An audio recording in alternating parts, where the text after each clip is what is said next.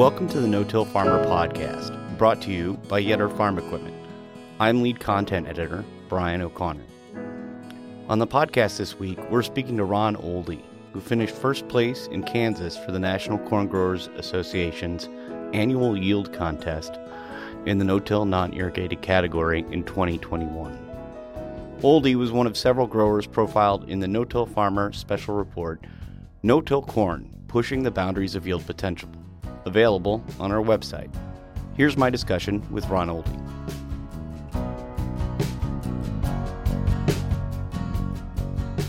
It's North Central. I'm about 180 miles west of Kansas City, 60 miles north of Manhattan, Kansas. So, and in our operation, we've got, we raise corn, beans, sorghum, wheat, alfalfa, livestock operation, cow-calf, backgrounding and finishing. And so we also have a family regional seed business. So, yes.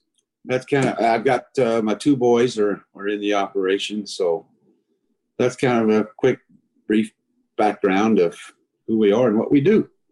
All right. And we are focused on the 2021 yield results. The 2022 crop is obviously still in the ground, so we don't know what the yield results will be there. So in terms of the 2021 result, what do you think was the key to your performance? Well, first off, the man upstairs was very gracious to me. I mean that's where it all starts. I mean, yes, you can be good and you can be lucky, but he's first and foremost. That's number one. Number two, that's a really tough question because for me, as you can tell, I've been at this a few years. There isn't just one thing. For me, it's been a systems approach. There's just been a number of things that we've basically learned and tested and have done over the years that's, I guess, got us to this point. So there isn't really just one thing. It's really a systems approach. Okay. As a result of this, or in past years, what have you learned about your crops or your land's potential? And what's the biggest takeaway we can apply more broadly to other fields? Well, to me, it all starts with soil sampling. You've got to know what you've got to work with. Yeah. Okay. So this, I can't tell you exact year, but this is back in the 80s when they first came out with the GPS, a little handheld receiver. Yep. But that's when I started going back to these points, exact points, basically. And that's where it kind of started for me. Then I switched to zone. But now with our more productive ground, we have went to grid. Yeah. And it varies from farm to farm, but from 1 acre up to 5, and then the marginal ground, I'm still doing some zone sampling, but we're going to probably all switch to grid sampling. So starting then with that, and then whatever adjustments we need to make, we'll adjust accordingly. With the grid, we can now do variable rate applications, fertilizer, which has drastically paid for itself, not only fertilization, but also in liming, because you get so darn many dollars wrapped up in that. Then, of course, no-till is a big part for me in learning with cover crop. Learning to use cover crops, it has been very, very beneficial. I have learned a few things with it, both good and bad. And one of the bad things this year for us was we've been extremely dry this fall and winter and spring. And so I had to terminate some of my cover crops early just to save moisture. So you got to take good with the bad. This weather event is not going to change my mind. I'm still going to be planting them because soil erosion, and then especially now a big factor is getting to be weed control. Yeah.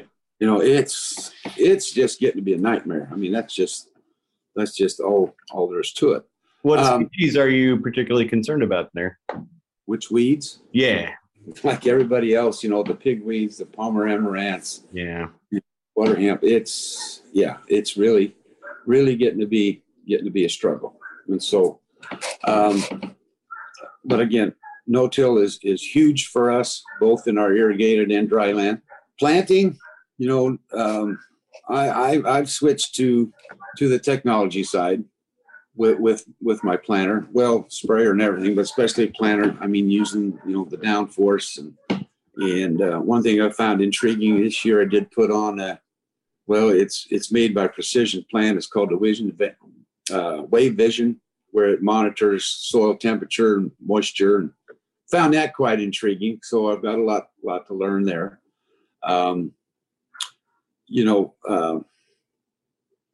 Irrigation scheduling, herbicides, spraying, timing, and that's been a big factor. Probably, if I got to narrow it down, there's probably two big things that's really changed things for me. One of them is it's Next Level. I don't know if you're familiar with that, but that's now Total Acre, right? That is now Total Acre. Yes. Yeah. Yes, it is. Okay. With them, they have really been very beneficial. And then also another thing has been a program called Verimax, where it's using satellite imagery to help on fertilization recommendations, scouting. Those two things have probably really been the big helpful items for me anyway in our operation. And so, I mean, that satellite imagery is just, it's mind-boggling. It really is, but it works. This program works. How do you employ satellite imaging, particularly, like, did they come up with recommendations, or are you looking at the data interpreting yourself? No, they come up with recommendations and things like that. Now, we first started with it in wheat, and now we've used it on both. Haven't found too much beneficial data on the soybean side or the sorghum side as of yet, but maybe as time goes on that will improve. But anyway, it's paid huge dividends for us. Well, and it seems like soybeans would kind of, because of the shape of their canopy, might be a little bit harder to kind of judge, but I don't really know. Well, that's probably true, but it is a legume crop, and you're in a totally different ballpark there. Yeah. Okay. How do you figure out what to try next? Do you run until you hit an acre or hit a wall and then try and iterate out from there? Or do you follow your gut instinct? Like, how do you decide what's the thing that you're going to try? What's the next linchpin? I know you mentioned soil testing. I would assume part of that plays into that as you look at your test results and kind of go, okay, well, we're low on this or we need more of this. But beyond that, how do you figure out what to try next? Well, you're always looking at the technology side, just what's coming, what's out there, and you just got to test it. Mm-hmm. And you got to test it on your own, your own farm, your own operation, because it varies, and it varies just from farm to farm, field to field. Yeah. So you just got to get out there and be looking and test it. Got it. In the last 3 years, where have you mentioned precision? I assume this is probably going to be the answer here.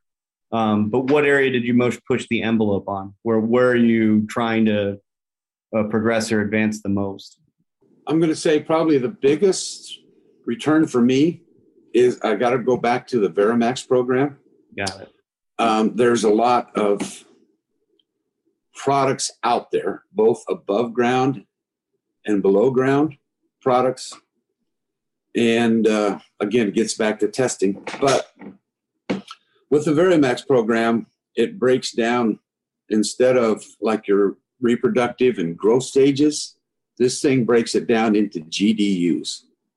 And that is one probably big change that we've made. Instead of going from like maybe, let's say where something needs to be applied like an R3, 5. One thing I learned was you can take 2 different agronomists and they can give you 2 different maturities. It might be like an R3. One might say, well, it's R3.5 or R3.4.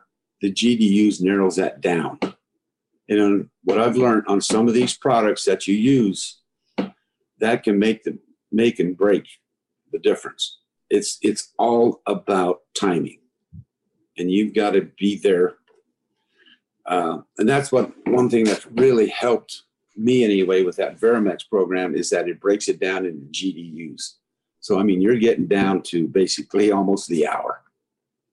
Wow. So that's GDUs. I'm familiar with the broader growth stages. It sounds like from context, GDUs are subunits within that. So like R1, do you know how many GDUs are generally in each growth stage? Yes, you do. And then you pull that off with which I also use tissue samples. Got it. To help, verify that. So, yes. And I think in the past, I've learned that some of the products that I've used that didn't work was simply because I just missed the timing. Ah, okay. Yeah. Cool. Yeah. So, but believe me, I'm just really starting, I feel, to get a handle on it. There's still so much testing to be done. It's coming. I know it is. What did you do differently for the 2021 crop in terms of equipment setups? Is there anything that was outside the norm or unusual that you tried there? Well, probably about, I would say the only thing different was I did trade planters, and I teched this one up.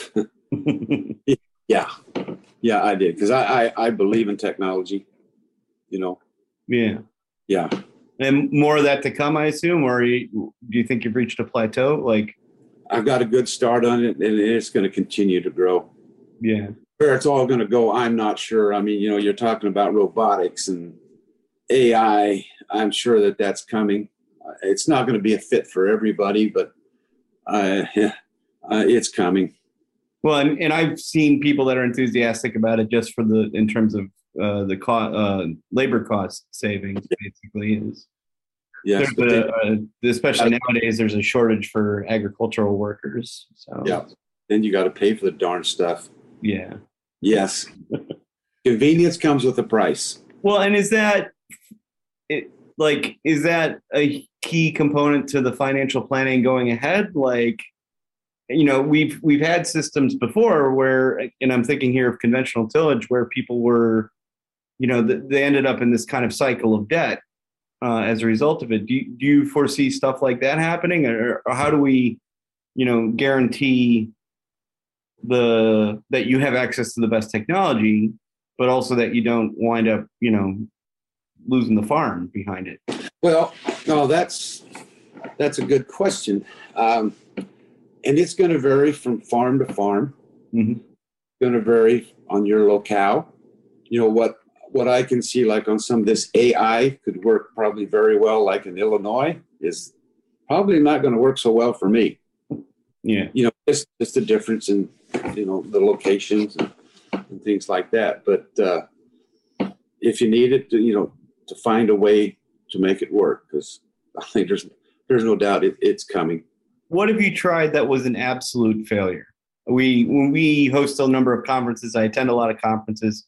A lot of guys talk about how this is the greatest, no-till's the greatest system in the world. And we very rarely hear about people who try something that doesn't work. Do you have a story like that? Can you explain any time where you tried something that was just miserable? Okay. Are you including like equipment? Yeah, anything. Well, yes, I do. And it happened. It happened this spring. Now, I want to make clear, I'm not putting down a product here, but I guess I'm sharing an experience that I had that I don't want anybody else to go through, that I did. Yes, I did trade planters. I had a Case IH 2140. It's a 32 row, 15 inch. Mm-hmm. And I was planting basically everything except my flood ground in 15 inch. Yeah. My flood ground's in 30s, but I planted all my corn and milo and beans, everything 15th. I traded it, and I got a new planter, and it's a Harvest International. It's the same way, 32 row, 15 inch. And I am a big believer in 2 by 2 by 2 fertilization, and then also in furrow. Yeah. And I was going to put on these they're Martin, they're a double disc for my 2 by 2. Yeah. And of course, when you talk to both companies, they say yes, they'll fit. Well, when they fold it up, it wouldn't fold up. Yeah. So the next option was to try in a 2x2 arena was another system that Precision Plant has.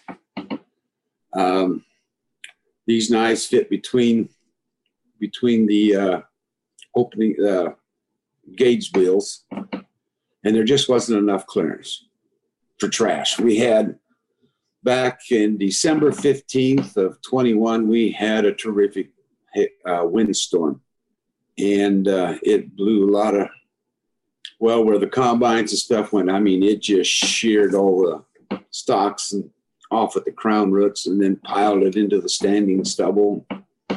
That was just a complete nightmare and something that I had never experienced or seen before. Yeah. So we just had numerous changes. We had to make that planter to make it work. And a lot of it, too, was we had to go to 30-inch just to handle the trash. I don't know how he was going to scatter it, but absolutely was not going to burn it. I know some did. So instead of planting a 15-inch, we went quite a bit to 30s. And so... and that was the 2022 growing season, like this spring that happened? This spring, yes. Yeah. And so that really raised havoc with our herbicide program, because on quite a few acres, we did not put any pre-plant down, simply because, well, there's no way that herbicide was going to, is all going to be tied up in the residue and spots. And so a lot of that we put on post-planting. And so it just threw a schedule out of a lot of things. And it was kind of a nightmare there for a while. So I hope nobody has to go through that. So I guess double check to make sure, like run a test, get a demonstration unit, something, make sure that people, that if you're working with two companies, that the equipment really does perform as advertised, I guess is the lesson there. Yes. And it was a mad scramble this spring because, with the COVID situation, how it's impacted supply of parts and things like that. I was scrambling to get that done. So anyway. How many years has your ground been in no-till, and how did you get started, and where did you learn about no-till, and what generalizations or true statements about no-till do you feel that you've learned over the years? Well, to give you an exact year when I started, I can't tell you. I've got it where we first started, and there'll be people out there that'll know, but when Case IH came out with their Cyclo planter, the 800 series, I remember the dealer brought one out for us to try, and we planted some soybeans after wheat harvest. That was our first experience with no-till. So it was back in that time frame. It had to be in the 80s. Yeah. And so then just as years went by, we just pretty well completely switched over. And so... was it cost savings? Like what led from kind of to the expansion to that? I wouldn't say at first it wasn't so much cost savings as it was time, and then repairs on equipment. Those are probably the two big things at the time. And then granted too, savings in moisture. But, as times went on, now you can definitely see, the advantage, especially in no-till when you decide to do a farm, after that third year, you really start to see some of the benefits. So, yeah. But you've got to be patient. You got to be committed, because it's so easy to drop that pin in that implement and go tear some ground up. It's so easy to do. It is until you have to fill up the tank, I guess, nowadays. We had a recent blog post by our editor. He says, you can save basically a Ford Mustang's worth in fuel costs if you, he compared it, he used about 1,400 or 1,600 acres. He said between no-till and till, you can, you'll spend $30,000 more tilling your ground than you do no-tilling. So, yeah, there's no doubt. That's just in fuel, and then the cost of repairs. Jeez, it's getting out of hand. That's whether you're running a disc or a field cultivator, that all has to be repaired. Now, one of the things I noticed about your particular entry in NCGA, which was kind of amazing, is that your name and the name of the hybrid, there's both Ole in there. Yes. So you guys use your own proprietary hybrid that you developed? Like, can you explain the process there? They pretty well run the seed business. Yeah. That's their baby. So. And what kind of investment is there in going into developing your own hybrid? I mean, I see a lot of very familiar agricultural names, DeKalb, Pioneer, on the other ones. But it just was amazing to see that out there. How did you guys get into that as a sideline in the first place? Well, my dad started it. He started it back in 1946. Oh, wow. And so I've been in the business a lot of years. Then there was there's my dad, my brother Rodney, and myself. We started a business, and Dad basically just started out selling oats and wheat back in the days. I can still remember that pretty vividly. Then in the late 70s, about 1978, 79, that's when we had an individual. Well, it was probably back about 1975, where we were planting a lot of wheat and milo. That's what the kind of the crops were back in those days. And we had such an issue with the chinch bug in the grain sorghum. Mm. And we had one individual that approached us, asked us about if they could get some soybean seed that he wanted to plant after wheat harvest. And so, yes, we went to University of Missouri and got some soybean seed, and he planted it, and it made 8 bushel. It was a very dry year, but beans back then were $8. Yeah. And this operator, he was tickled to death, and so he wanted to try more. So that's really kind of how we got started on the bean side. Yeah. And so then that really grew. And then Rodney, my brother at the time, was basically running the seed business. So then we decided to start looking into our own private lines. And so that's how we got started, really. And then, bought a few other entities to get us to where we kind of are today. We're just, a regional seed company. Yeah. We're not national or anything like that. Well, do you start, can you explain a little bit the process? I don't want to get you to disclose any trade secrets or like that, but do you start with an heirloom variety and then work up to a hybrid in terms of breeding? Like, is that how the process works? Or? Well, for us anyway, and this goes back into the early 80s with some of the entities that we acquired came along with their, breeding programs and breeders and things like. So that's how we got in and where we are today. So yes, there are providers.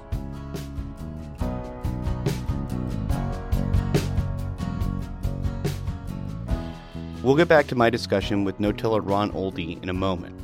First, I want to thank our sponsor, Yetter Farm Equipment. Yetter Farm Equipment is your answer for success in the face of ever-changing productive agriculture challenges. Yetter offers a full lineup of planter attachments designed to perform in varying planting conditions. Yetter products maximize your inputs, save you time, and deliver return on your investment. Visit them at yetterco.com. And now back to my conversation with Ron Olde.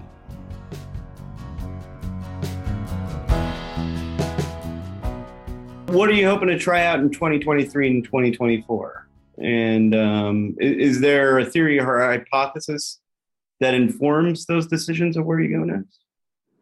Oh, definitely. Yeah. I mean, that is changing almost by the day. Yeah. Yeah. The new traits, new technologies, new methods. Mm-hmm. Yes, that is almost changing by the day. It really is. It's just changing so fast. Then you've got to decipher which ones fit you, which ones work, because not everything works.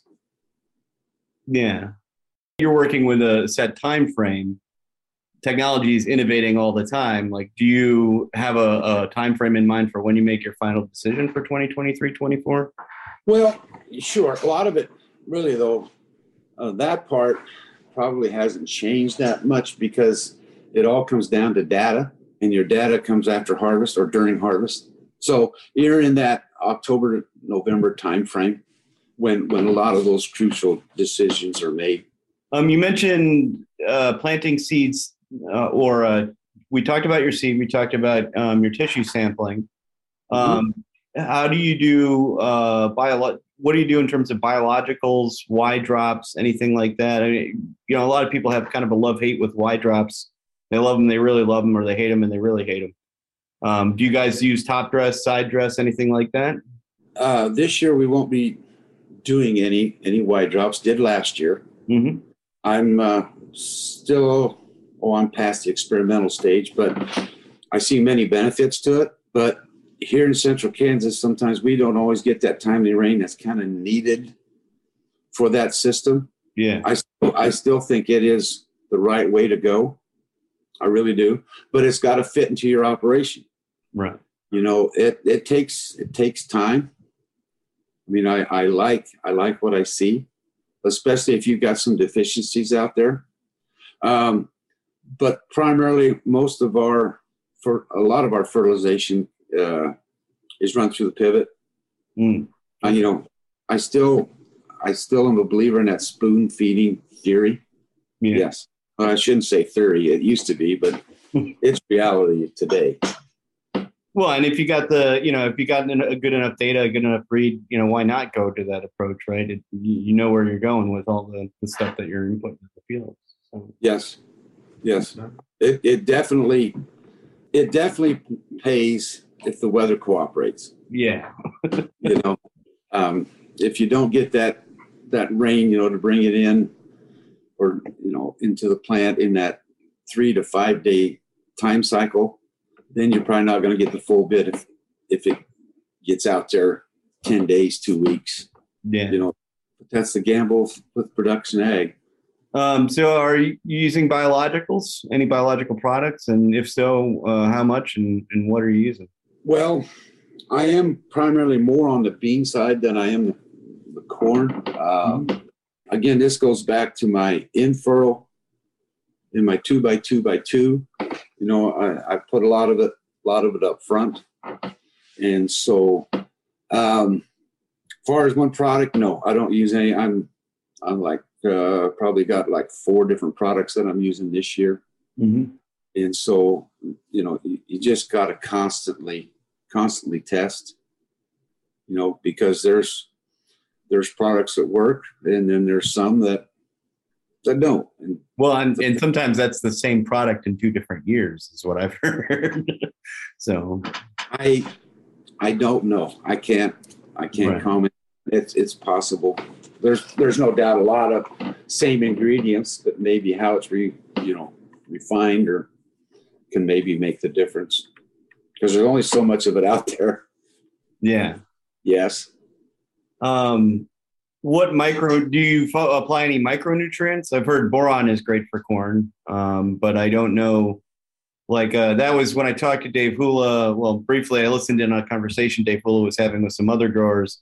One of his things that he kept saying was you got to have boron, boron at every stage. But are there any other micronutrients that you're looking at? I mean, sulfur's also come up. Very much so.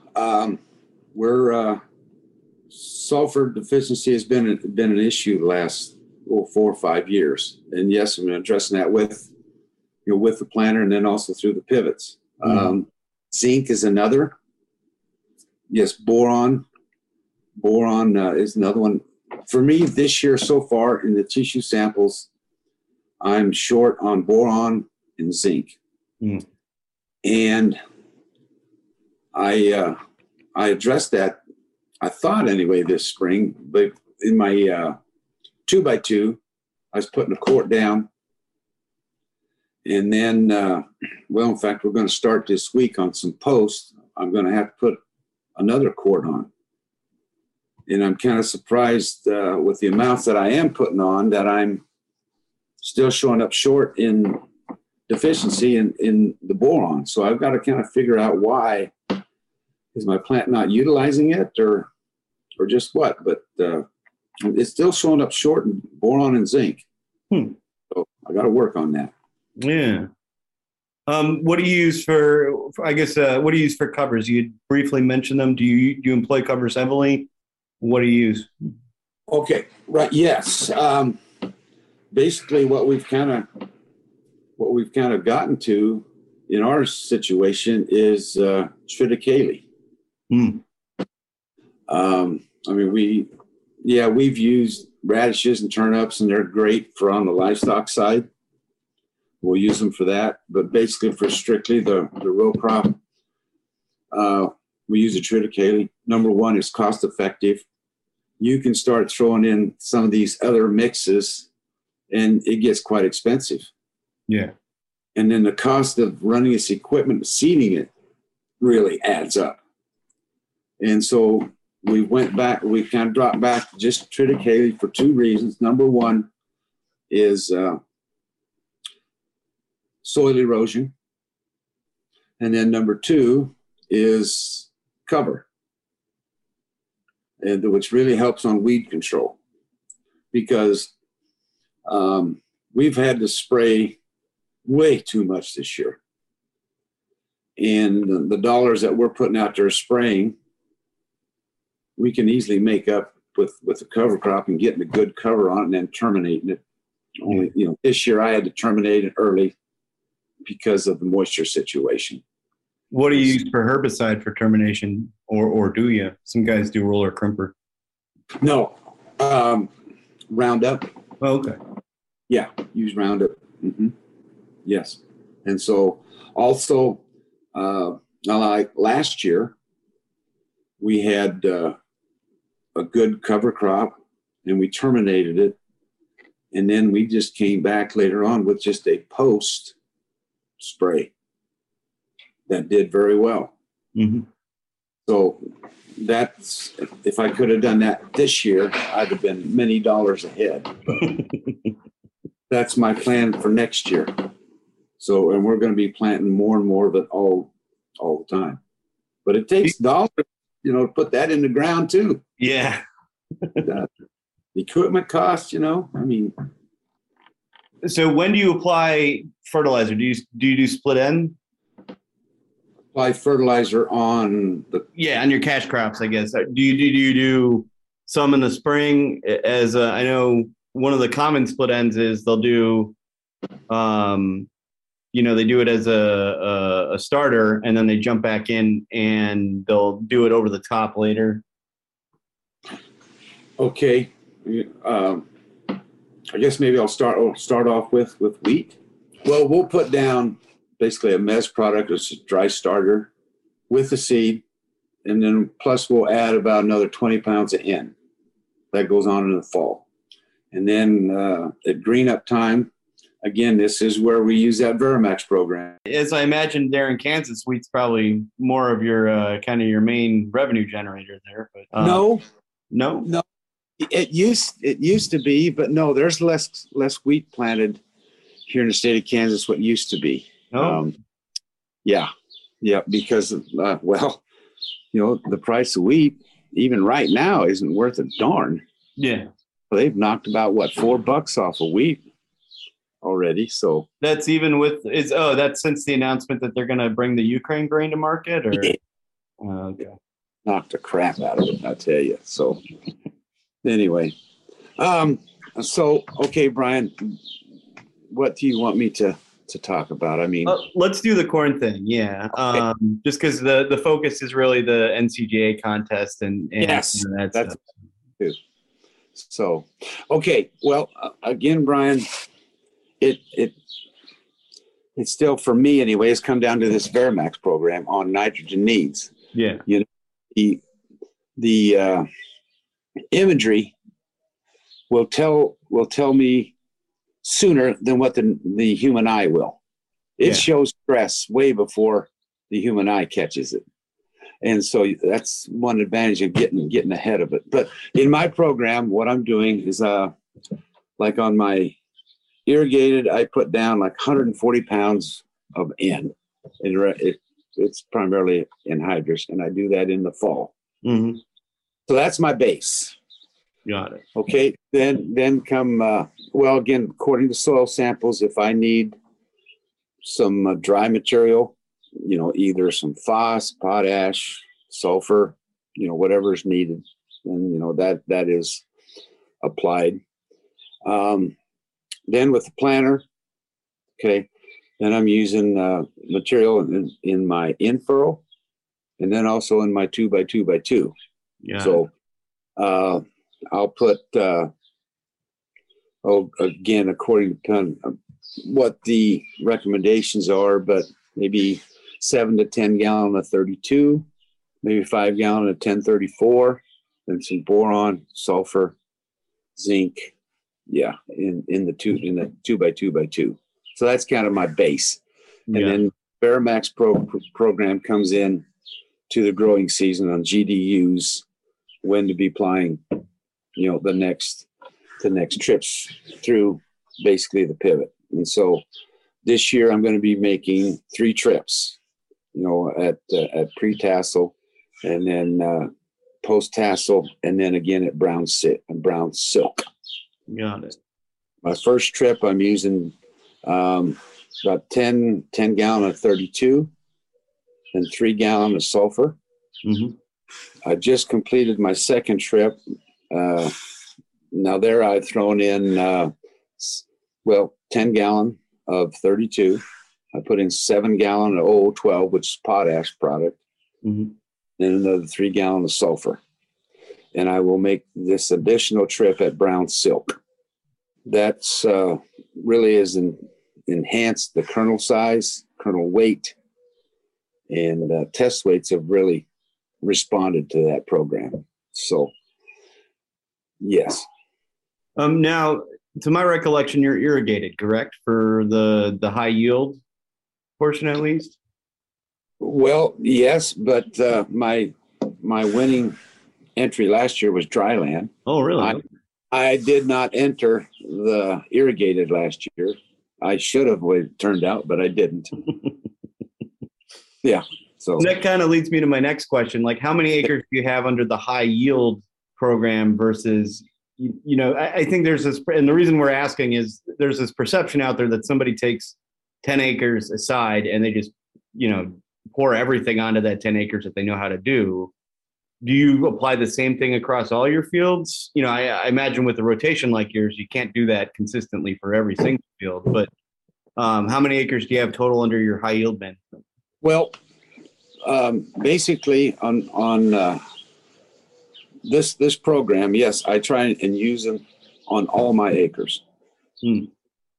Now, yes, like what you're referring to, yes, there are guys that will do like maybe 10 acres and just go all out. No, I do it maybe just on a particular field on a small acreage, simply because I can't manage that much time into it. Got it. So I've tried to develop this program to get over as many acres as I possibly can, because that has created my best return. So I am not in this to get the national high yield. I'm trying to get the best yield for my operation, what I can fit in. So, but these guys have developed this form, to help me get to where we have. And so, they've been very helpful. I've tried working with universities over the years, and they're specialists. They are specialists, just like Phil Needham was in the wheat. Yeah. So these guys, yeah. And I just take what I feel is practical that I can work into my operation and use it, All right. I got one more, one or two more questions, I guess. Sure. Right before you got your high yield corn, what was the crop that was in that same area? In the rest of the field? Yeah. Well, no, right. As part of your rotation, was it soybeans beforehand, or? Yes. Okay. Yes, it was beans. Okay. Yep. And then how do you measure costs, profits, and return on investment? How do I measure? Yeah. At the end of the year, when you get all the bills and you add them up, and then what your marketing program was, that's the bottom line. That's Got it. just plain and simple as that. And so, well, do you look at, I mean, a lot of guys say they're switching to no-till because of soil health. Like, do you consider that to be a component of your return on investment as well? oh, exactly. Okay. Oh, yeah. Yeah. Soil health. And I think another thing that's really starting to come into play here, really about the last year or two, is weed control. Yeah. You'd mentioned that before. Yeah. Yes. I mean, it's getting to be a real problem out here. Yeah. You mentioned the pigweeds, water hemp. Yes. Yeah. Yes. I mean, I'm talking a serious economic problem out here. You're putting people out there that aren't getting the job done, and spending too damn many dollars out there and time. Yeah, weed control. So it's sizable what that dollar amount will be. Yeah, it is, and that eats into your bottom line, and maybe mercy. Yes, also potentially your I hate to say it, but quality of life eventually down the road, maybe. Yeah, it's very possible.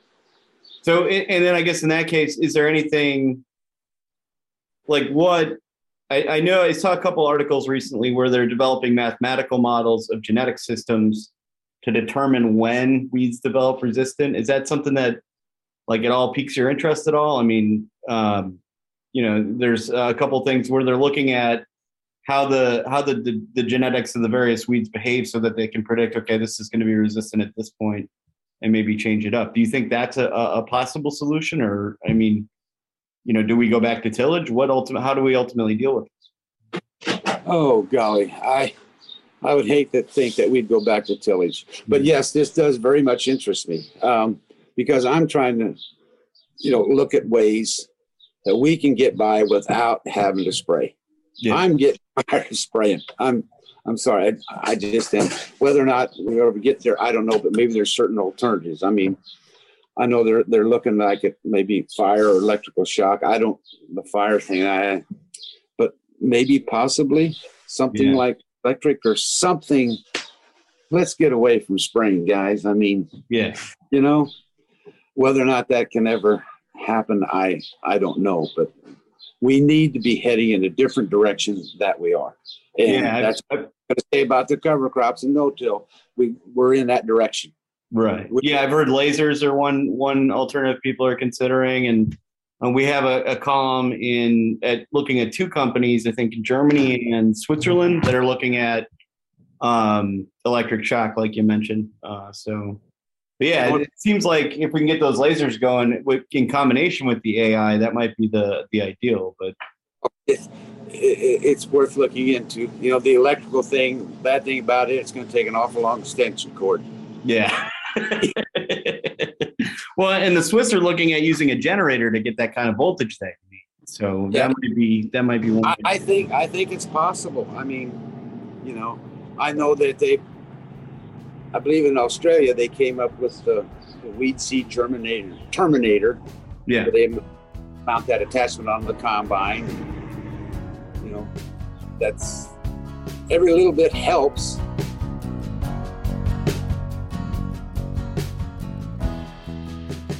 That's it for this week's episode. We'd like to again thank our sponsor, Yetter Farm Equipment, for helping to make this No-Till podcast series possible. If you like today's discussion, the full take on Ron Oldie's approach to high-yielding no-till corn is available on our website as part of the No-Till Corn Pushing the Boundaries of Yield Potential special report. It's all about no-tillers who participate in and win the National Corn Growers Association annual yield contest. Just visit our store tab for a description and to consider purchase. A link can also be found in this episode's webpage. More podcasts about no-till farming are available over at notillfarmer.com/podcasts. A transcript of this episode will be available there shortly. Subscribe to us wherever you listen to podcasts.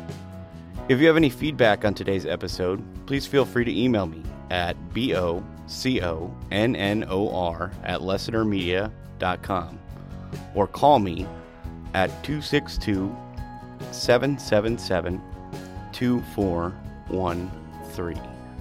You can also keep up on the latest no-till farming news by registering online for our No-Till Insider daily and weekly email updates and Dryland No-Tiller e-newsletter. And be sure to follow us on Facebook or Twitter.